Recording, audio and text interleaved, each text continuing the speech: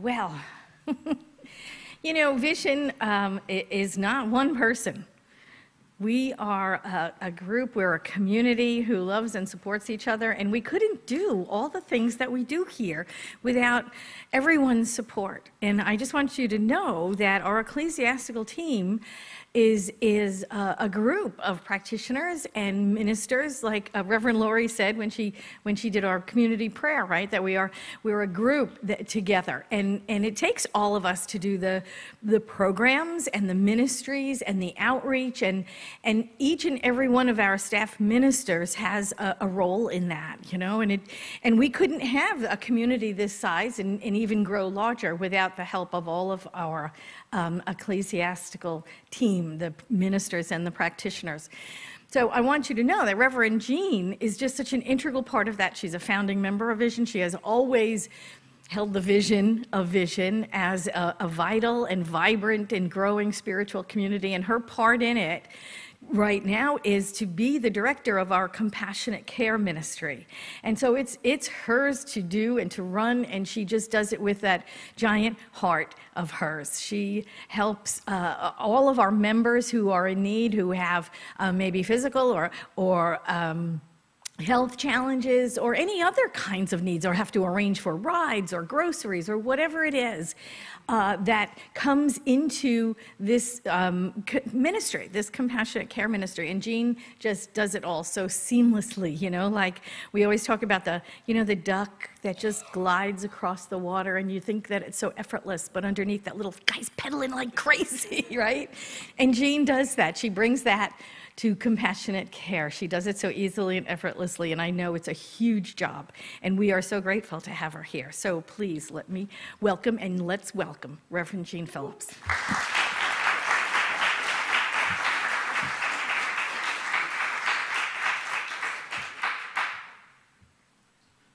Well, here I go pedaling. Yeah, thank you so much, and congratulations. Just thrilled. So, before we jump in, I want to do just a quick backgrounder, just to get us in mindset here. So each year, the Center for Spiritual Living comes up with an overarching theme, right? And so this year, 2023, the theme is Living Out Loud. And doesn't that sound fun? I like that. I like that. It reminds me of another favorite saying or term of mine, wholehearted living. That's another one, right? But so each month we're focusing on a different key element to really live out loud, right? So last month, you may remember, we talked about authenticity. That was our focus. This month, we're looking at its sister, is how I consider it. It's vulnerability. So, and let me give you just the little cliff notes about that. To access the power of vulnerability, to be truly vulnerable, requires letting go and letting in. So that's the title of my talk today, all right? Long way to get there. But it's all about loosening our iron grip on things and opening up to the possibilities that await us. So that's what we'll be exploring today. Are y'all on board here, you know, as we walk into the heart of vulnerability? Okay, good. Got your permission. So I want to start with the question, who cringes when they hear the term vulnerability? Okay, besides me, right? I have to admit, it's not a word I'm very comfortable with, right? The idea of being vulnerable is very scary. Let's just say that. It's kind of being vulnerable to say that you're scared of vulnerability, I think. And in fact, I'm not alone. In fact, the word vulnerable comes from the Latin word vulnerabilis, which means woundable or liable to injury. Ouch, right? That's not good. And here's one of my favorite definitions from, of course, the vulnerability guru herself, the researcher, sociologist, author, Brené Brown. She says, vulnerability is risk plus uncertainty, plus emotional exposure. Whoa, right? Kind of sums it up. Risk, uncertainty, emotional exposure. I don't know about you, but I'm not rushing to the head of the line to sign up for that. Right? But for all my trepidation, I also know there is great power in vulnerability, especially when we understand it as being undefended in a good way, right? It's dropping our defenses and our pretenses and really being who we truly are, being fully present, both to others and to our own lives, right? That's the power of vulnerability. Brene Brown again. Vulnerability is the birthplace of love, belonging, joy, courage, empathy, and creativity. If we want greater clarity in our purpose or deeper and more meaningful spiritual lives, vulnerability is the path. So even with all of its trepidation, it's worth going, right? Expanding our comfort with vulnerability is a worthy goal. And, you know, the opportunities for vulnerability are everywhere, right? The fact is, just to be alive is to be vulnerable. I mean, just think about little Gabriella, right? A newborn, right?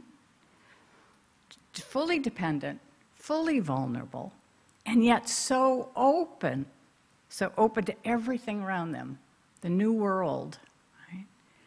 And as we walk through our lives, we're confronted with experiences that call us to be vulnerable and call us to the opportunities to open us up to a deeper appreciation of the world that we walk in. So here are some examples of times we might feel vulnerable. And this comes from Brown's research and interviews of the people that she spoke with for her research. So see if any of these kind of hit you, you can relate. My first date after my divorce. Yeah, it would be a little vulnerable time, right? Talk about emotional exposure. And yet also the potential for new love, right? Starting my own business. Yeah, there we have risk, right? Big time. And the potential for just a larger creative expression. Watching my child leave for college. Another vulnerable time, right? It's uncertainty right there. And a potential for new life. How about this one? Apologizing to a colleague about how I spoke to him in a meeting. Ooh, yeah, that's a hard one, right? Forgiveness, asking forgiveness. Ooh. And yet, what that does is build, trust, bonding. And then there's always the old waiting for the doctor to call back with test results. Yeah, just sitting in the unknown, right? Just sitting in that place of uncertainty and fear, and then moving into faith around it. So any of these kind of hit home, you get an idea of what vulnerability feels like and how we see it, right? We can all remember the scary times when we stepped outside of our comfort zone and, that pit in the stomach, kind of nervous, coming to the edge kind of energy. In fact, I just have to say I'm feeling a little bit of that right now, standing up here in front of you all. This is a vulnerability for me, right? And we often associate it with weakness. I must be strong and self-assured. But really the opposite is true. You know, when we're not vulnerable with others, we can come across as aloof and cold and guarded. And what that does is disconnect us. It makes it difficult for others to get to know who we are and to connect on a deeper level. You know, it prevents that authentic connection with others. And connection is really where wholehearted living starts. It's where we find that. Engaging and expressing our true selves with joy, that's living out loud. That's what it's all about. Connection, really, brings us alive. It is our deepest longing and our greatest need, really. But it does require a willingness to share our struggles and to ask for help. And I know that can be one of the hardest things to do. Reverend Patty mentioned the Compassionate Care Ministry, right? Where we're here to support our members through times of difficulty. And it takes courage to ask for help. I mean, how many times have you asked someone if there's anything you could do for them and you were told, oh no, I'm fine, I'm fine. And then later learn that they were in the midst of a huge struggle or a challenge that you really could have helped with if you had known. It hurts, that loss of connection, both for the person who's offering and for the person who needs the help. Or the other way around. Say after service in our fellowship, someone asks you how you're feeling, and you respond just with the automatic, oh, I'm good. Oh, hanging in there, right? But what if instead you took a moment, just checked in with yourself, how am I feeling? And then risked sharing what was going on. Even if it was just, for instance, you know, well, since you asked, I've been feeling a little isolated these days, so I'm really happy to be here, right? The connection that's built there is huge. That opening to connection at a deeper level. You know, our fear of vulnerability also limits our personal growth. When we're not vulnerable, we're more hesitant to take risks, right? To try new things. We tend to stick to what's safe and familiar rather than exploring new opportunities and growing and developing, right? I still remember the debate that went on in my head the first time I signed up for a religious science class, right? I mean, part of me was really excited about learning more about this teaching and, you know, how it might expand my life. You know, I heard this change your thinking, change your life, and I thought, well, that would be fun, right? But there was a part of me that was in real fear about opening to something new. I remember thinking to myself, you know, my life is working a good 70, sometimes 80% of the time. That's good enough. Why should I rock the boat, right? You know, fortunately, I decided 100% is better, so I signed up for the class, and look where I am today, right? Certainly, life has changed. And we've all taken those, you know, leaps over the edge of the unknown, to the unknown, right? Some were little small hops, and some were gigantic jumps, but we've grown in the process. The image that comes to mind is that of a trapeze act, right? Where one of the acrobats is caught midair by the other. And one of the first things the acrobat has to learn is that as you're swinging out, and you have to let go before the other person has arrived, right? That's vulnerability, right? so this is where the letting go part of the talk comes in, right? The letting go part of living out loud. Because the biggest reason that we avoid vulnerability is that fear of being hurt. So we build that emotional coat of armor, trying to protect ourselves from disappointment, from loss, from just feelings of shame, all of that. We carry a shield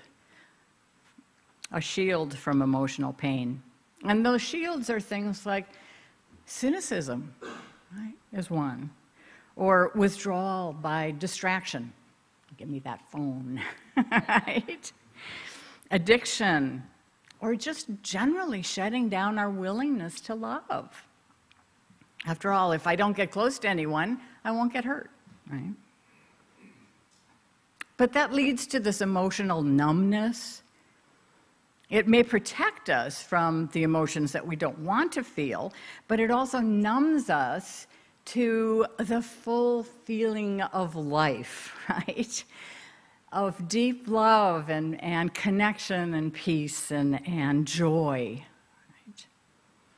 Remember, a vulnerability, risk, uncertainty, emotional exposure, I mean, all of those things threaten any idea that we're in control. And we love being in control, don't we? Just love it. After all, we have a lifetime of strategies to keep the catastrophe at bay, right? I love this quote by Marianne Williamson. She says, children are happy because they don't have a file in their minds called all the things that could go wrong, right? I mean, who has that file here? Again, besides me, right? This list of potential disasters, you know. I don't know about you, but I keep mine pretty up to date. Adding to it daily, right? And interesting, there's a study at the University of Michigan found that 80% of our fears and worries never even come about. 80%. 10% are petty and can easily be addressed. And so there's only a small fraction of the things that we fear that we can actually take action on. I mean, it doesn't stop us, right? But here's the thing, the more I focus on the more I focus on fear and I worry about the things that could go wrong, the more I freeze, right? I close down. I cling to those fear-based strategies and resist change, resist anything changing around the status quo, and actually fight it, actively fight it sometimes, right? As Pema Chodron writes, when we resist change, it's called suffering. But when we can completely let go and not struggle against it, it's called enlightenment, right? I mean, suffering equals resistance to change. Enlightenment is letting go and not struggling against the tide of change. That is always happening, right? And enlightenment, isn't that what we want? Right? To be vulnerable is to stop controlling and predicting, right? That I just know what's going to happen, so I'm not even going to go there, kind of thing, right? And instead, it's being willing to risk with no guarantees. Because if I can drop the armor that protects me from feeling vulnerable, I can open myself to experiences that I've been seeking all my life and that we've all been seeking. The full expression of spirit that we're here to live, right? But we have to drop the armor in order to have that. Ernest Holmes asked this question: what would happen if we converted the energy of fear to faith and the energy of doubt to a feeling of belonging to the universe and being safe in it. Right? What would happen? What if we did that? If fear was converted to faith and doubt was replaced by feelings of safety and belonging? Well, he answers the question with another question. He says, would not the original artist go forth with us into new creation? Right? Would not God, Spirit, Divine Mind, original artist, as he says, create with us a new expression? And of course it would. Of course it would. We know that our thought creates. It's done to you as you believe. Right? And fear is only a mental construct that we've created with our thoughts. So it's something that we can also dissolve with our thoughts, converting the energy of fear into faith. It's like that trapeze artist again, right? You have to have faith when you let go of the bar that even though there is space and time when you're going to be in midair, there will be someone to grab you and bring you to safety. And the spiritual truth, the fact is, we are safe. We do belong. You know, Spirit's got our back. It's our net, right? It's safe to let go. Like the Buddhist teacher Ajahn Chah once said, if you let go a little, you have a little happiness. If you let go a lot, you will have a lot of happiness.